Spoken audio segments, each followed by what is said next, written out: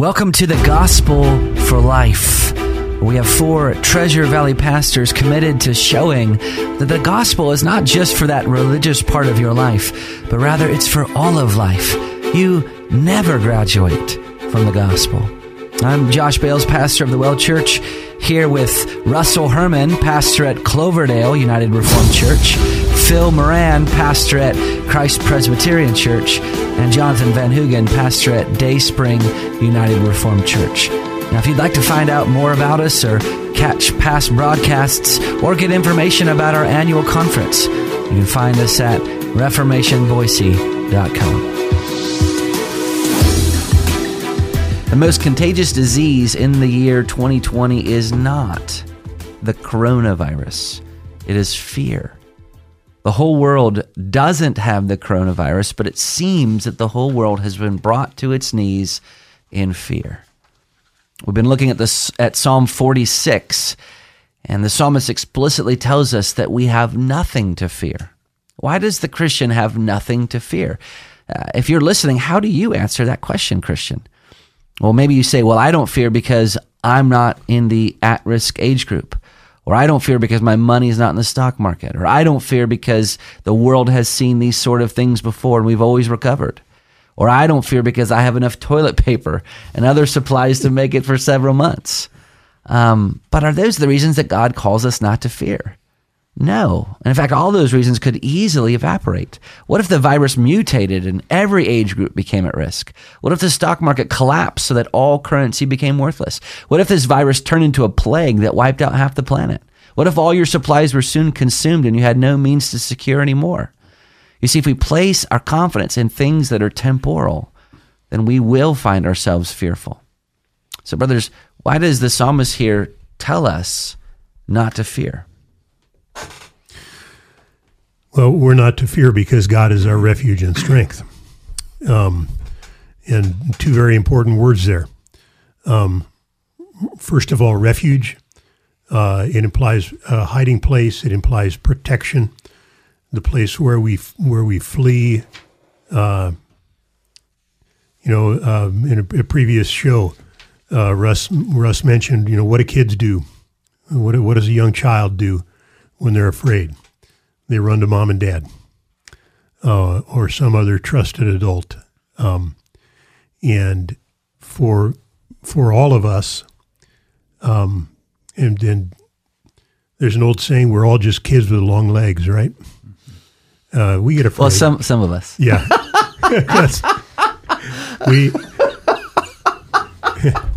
we adults get afraid too. We don't like to admit it as much. But the psalm is saying, run to God.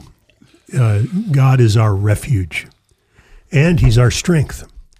God is omnipotent, all-powerful. He's the God who spoke the universe into being, and everything that happens is under His sovereign control, and there is no greater strength. So we don't need to worry about weakness because our God is present with us. God is our refuge and strength, a very present help in trouble. Even in that, and especially in that moment of trouble, God is present. We're not alone. The idea of the song, why don't we need to fear? Maybe if you just back up and say, well, why do we fear? Well, at the end of the day, we fear because at the very base level, we don't trust God.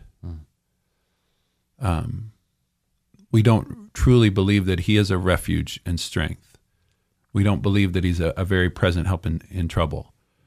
So what we do is we look at the circumstances that we're in, we look at our surroundings, and we compare them to God. And in those moments, really what we're saying is, though we know better, we theologically know better, but in those moments, we see the crisis or the situation that we're in as bigger than God. Mm-hmm. Mm-hmm.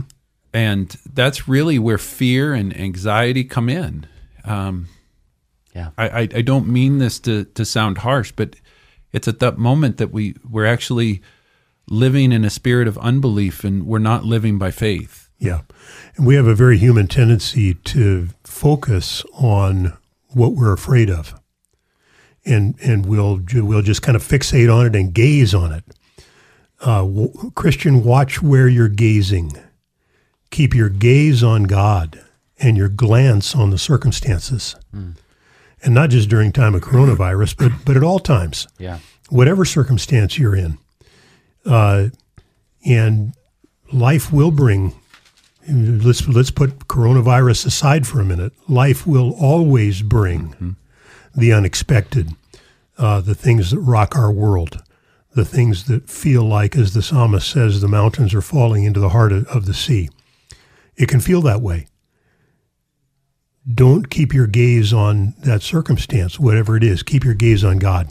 Yeah. Isaiah 40 really is a psalm talking about who are you going to compare me to? What are you going to compare me to? Yes. And I often use this illustration. I'm sitting across the table from Phil and Josh. If I asked them or you, the audience, is my thumb bigger than they are? Well, naturally you would say, well, they're bigger than my thumb.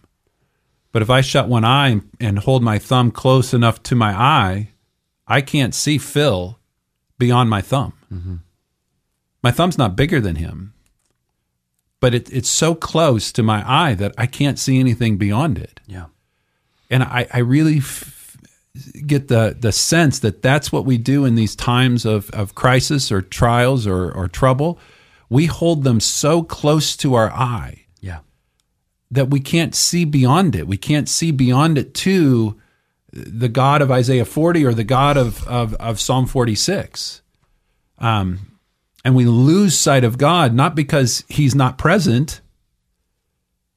We lose sight of him because everything else is too close. Yeah. Mm-hmm.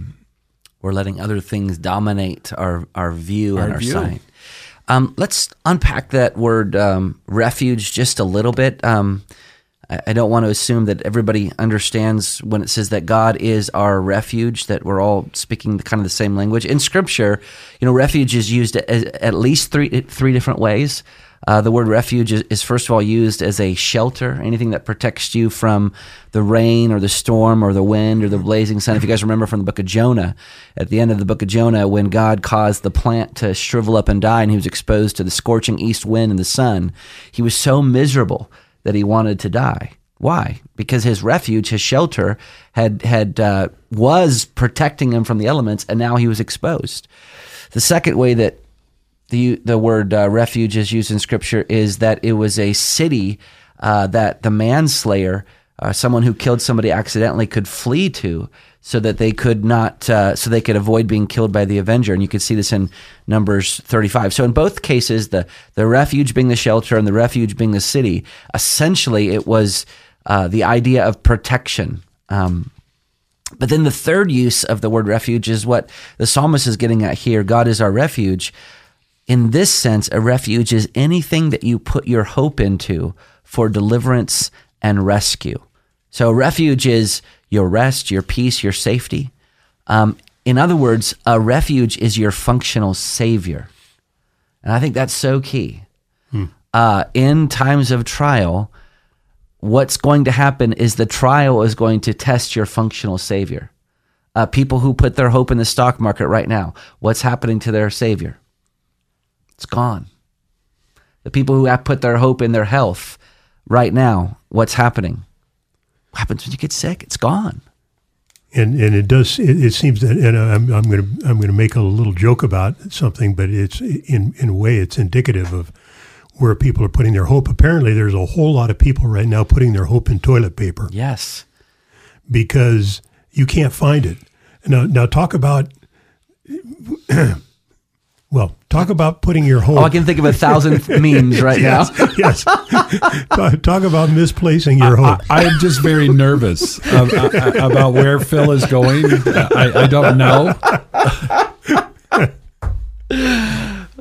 I want to have intervention, and I don't know how. It's like a train wreck. It's about to happen. You're like, I better close my eyes. You can see it coming, and there's no stopping it. Yeah. It's It's interesting that the psalmist doesn't say that God is a refuge and strength and will keep you from all trouble. Right. Yes. And I think sometimes we read the psalm that way. So sometimes God does protect us. Sometimes God does prevent us from the troubles and the difficulties of life. And sometimes God is having us come right into the heart of him. It doesn't mean that he's any less of a refuge and strength if we end up in trouble. What it means is that he's going to be there with us in that trouble. I come from a church where we have the Heidelberg Catechism, and really this is talking about God's care of us, which we normally call God's providence. And so the question is, how does the knowledge of God's providence help us? We don't just believe in theology for theology's sake. It's supposed to be practical. It matters.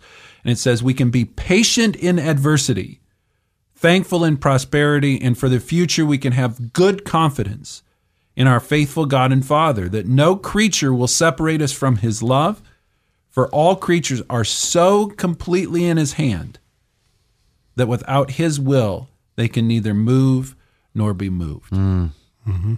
And so I understand the fear of the coronavirus. I get it. But if I have COVID-19, I know that my God is going to be with me in the midst of it. Mm-hmm. That is no more outside of his control and care than anything else that happens in this world. Yeah. Mm-hmm. Now, that doesn't make me reckless. That doesn't make me irresponsible. I'm not going to go around and start licking handles on doors. I mean, that's just stupid. Yeah. But it does mean I'm safe. Yeah. No matter what happens, how it plays out, I'm safe. Why? Because my God is a refuge and strength and is there, is a present help in that trouble. Mm-hmm. And ultimately, the psalmist, he is ultimately pointing to the Messiah, who is the true and better refuge. It's ultimately Jesus Christ. Why can we be confident as Christians in light of the current cultural moment? Well, because the Christian has already died. This is one of the great truths about the New Testament, especially in Paul's writing, that he says that we were baptized into Christ's death. When Christ died, we died. And when he was raised, we were raised. We have nothing to fear because the worst has already happened to us in Christ. Yes. I actually think my Presbyterian friend is getting close to being a three forms guy, because that's the question and answer one of the Heidelberg. What's your only comfort in life and in death? That I belong. That I belong body and soul in life and death to my faithful Savior, Jesus Christ. I think Psalm 46 is just another way of saying the first question and answer of the Heidelberg. Mm-hmm. Yeah. That he's already paid for all my sins. Yeah. And that's the worst danger. Yes. I think that we as Christians, especially in a prosperous country, affluent country, we forget the greatest danger is not a virus. The greatest danger is the wrath of God over our sin.